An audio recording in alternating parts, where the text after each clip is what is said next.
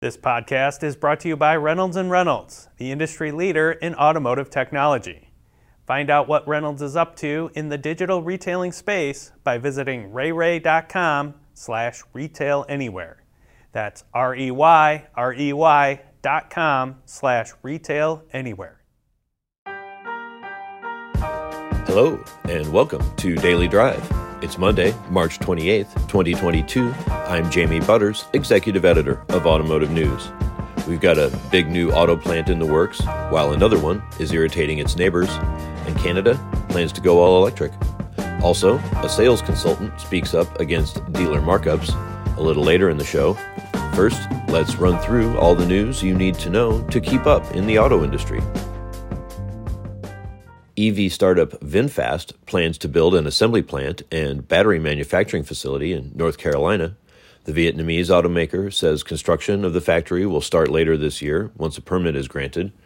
VinFast plans an initial investment of $2 billion. The company aims to start vehicle output in July 2024 with annual capacity of 150,000 vehicles. VinFast opened its U.S. headquarters in Los Angeles last year. The automaker aims to move rapidly into the North American market with the VF8 and VF9 crossovers. A new auto plant is typically welcome news in a community because it brings jobs and adds to the tax base, but sometimes there are negatives that go with it. For example, Michigan environmental regulators have tagged Stellantis with another odor violation at its Detroit assembly complex. It's the latest in a growing list of air quality violations for the automaker, which said it is addressing the concerns with, quote, urgency. Specifically, officials cited Stellantis for objectionable paint or solvent odors. Across the river in Canada, Prime Minister Justin Trudeau has laid out the country's emissions reduction plan. Officials say the government will enact a sales mandate to ensure at least 20% of new light-duty vehicle sales will be zero-emission vehicles by 2026. That target moves to 60% by 2030 and 100% by 2035. The government will also expand its EV rebate program by nearly $1.4 billion. In other news, UAW President Ray Curry says the union's membership fell roughly 6% last year. The number will be outlined in the UAW's annual financial report that will be made public this week. It compares membership as of December 2021 to the same month a year earlier.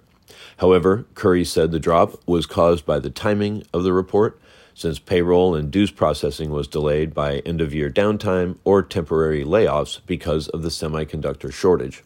Curry telling the Automotive Press Association on Tuesday that the union is, quote, on solid footing.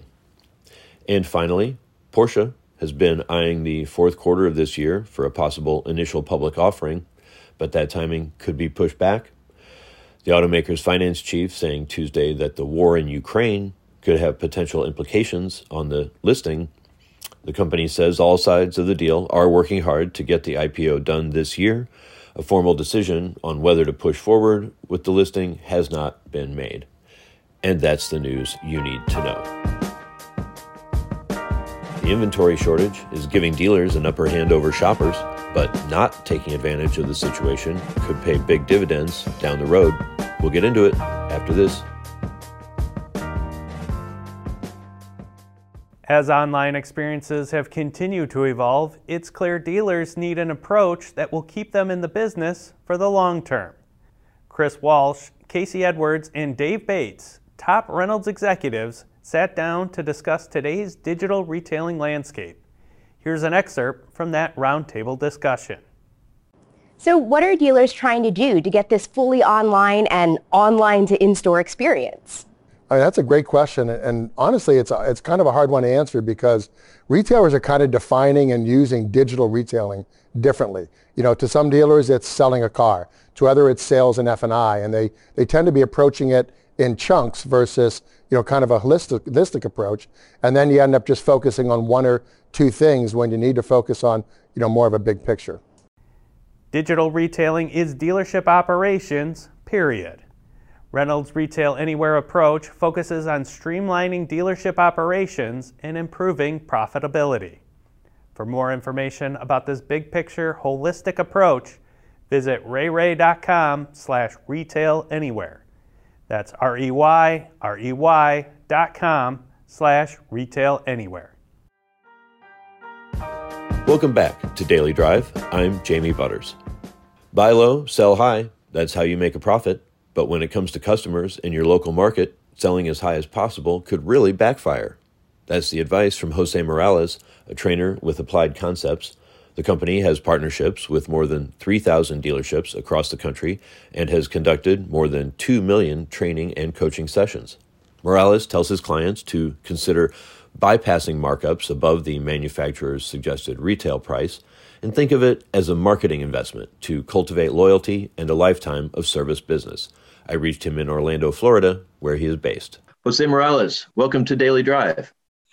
Jamie, thank you for having us today.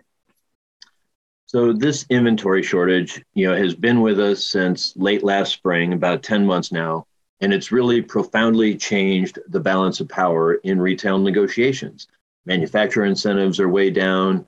Consumers have been eager to spend. Maybe that's softening a little. But in January, Edmunds said that 82% of car buyers in the U.S. paid more than the MSRP. What do you make of a number like that? First and foremost, Jamie, that it's incredible to think that in our industry, 82% of consumers paid above MSRP when consumers have been wired that, you know what, you go and you try and get your best deal, right? And you never pay over MSRP. Right. No, MSRP is a bad deal, right? Right. And so you have 82%. I mean, I know you've been in the game a long time. When you think about that, that is an astonishing number to think about our industry paid above MSRP. But it really speaks to the current market and the climate that we're in, because, as we all know, inventory is a real thing. Shortage is a real thing. SAR is showing that in kind of what's being annualized for 2022. But the reality of it is, while that creates a lot of positive things in the sense of, hey, we're making money on these cars, as a dealer, you kind of got to be thoughtful, like, what are you reaping? What are you sowing and what are you going to reap out of it? Because there's a long-term aspect we have to look at, that we have to be thoughtful of. Are we making the best and most prudent decisions when we think about the business from a long-term perspective, not just this month or even just this year? So what do you say to a dealer? It's like, look, in normal times, I'm lucky to make $500 on a sale. If I can make $5,000 or $10,000 at once, isn't that a lifetime's worth of new vehicle profits from that customer? And why not take it now? That's actually really a good perspective to think about it. Is like, hey, I'm making 10x, let's say, right? And the fact that from $500 to $5,000. But what we're taking out of that mix is not the lifetime value of that customer's sense of service, right? And parts. So let's say we get that first deal and they're with us for the first couple of years. We know that customers come with warranty work. We know that they're going to service it throughout warranty, often at a higher rate. But as they taper off warranty and the vehicle becomes a little bit older, we tend to lose those dollars, right? So you have to be really thoughtful as a dealer of thinking 2-3 years down the road, because you got that $5,000. But when it comes to that customer trying to get out of the car, let's say in 2 or 3 years, because we know leasing's down, right? People are not leasing as high a rate as they were before. They are buying cars, but they're also taking longer term loans. So that customer is going to really possibly more than likely be, Jamie, in a negative equity position that maybe they can't get out of in 2-3 years, right? So you're going to have a hard time capturing that customer back in the second or third time. But also you have to think about in 2-3 years, if they felt like they got a really bad deal, right, because of their financial position, they're not always going to be, they're going to share that, if you will, right? So you have to think from a marketing perspective, am I making sure I have a sponsor in that customer, or am I creating someone as a detractor? Because nothing spreads like bad word of mouth. 100%. And quite frankly, the opposite too. When you look at it, if you give them a great deal, or you give them a fair deal, let's say, right? Where the customer feels like, hey, you know what? You took care of me. You sold me a car, let's say MSRP. I got a good value in my trade-in.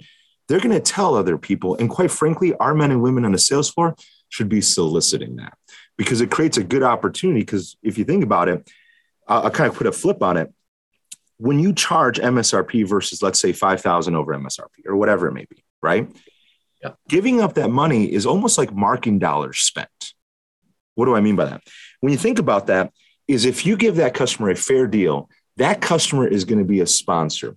And it is going to be something where we can talk to that customer and say, hey, you know what, Mr. Customer, as you know, we gave you a fair deal. We sold you the car at MSRP. You got a great value in your trade-in. When we talk about referrals in our business, right?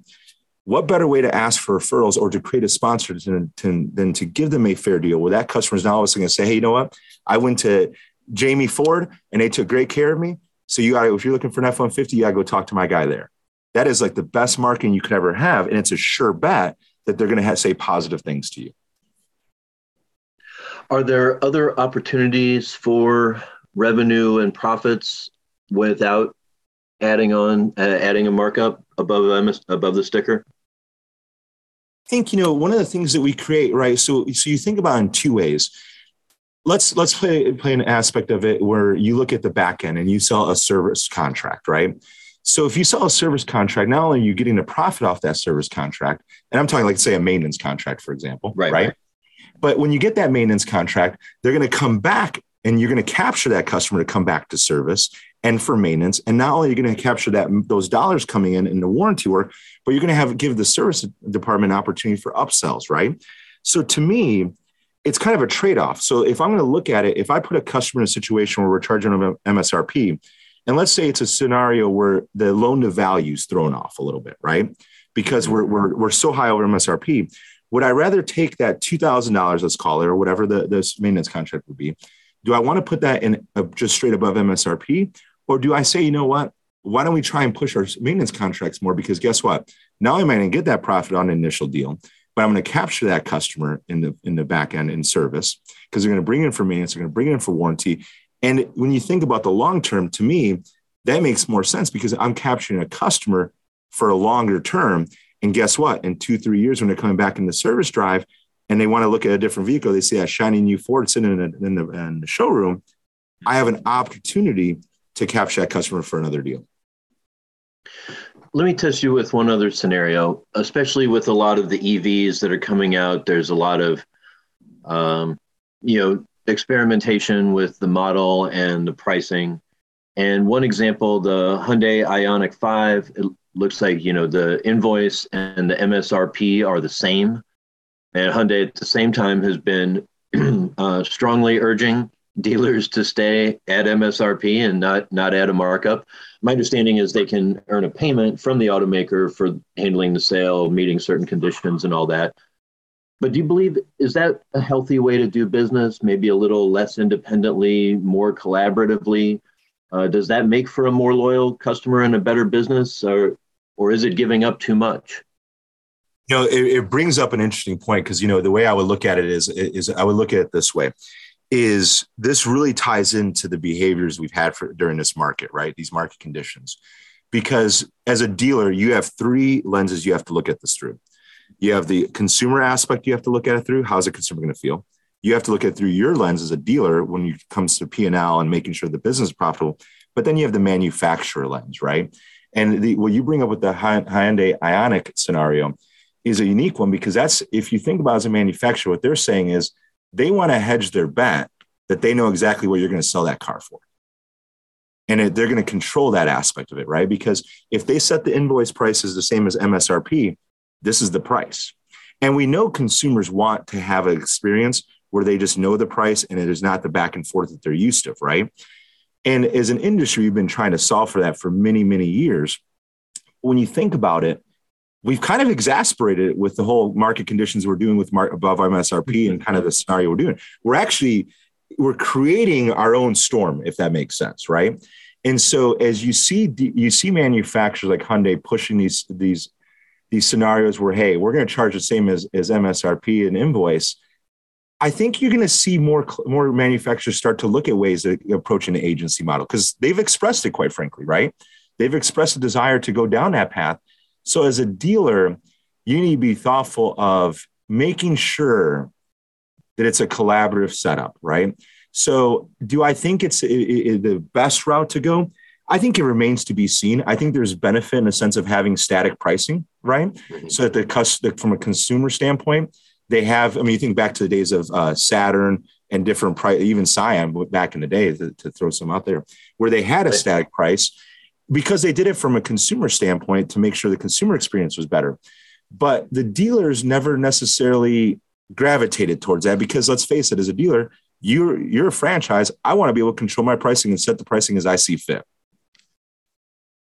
Yeah, and I want to be able to lower the price if I think I need to close a deal at the same time.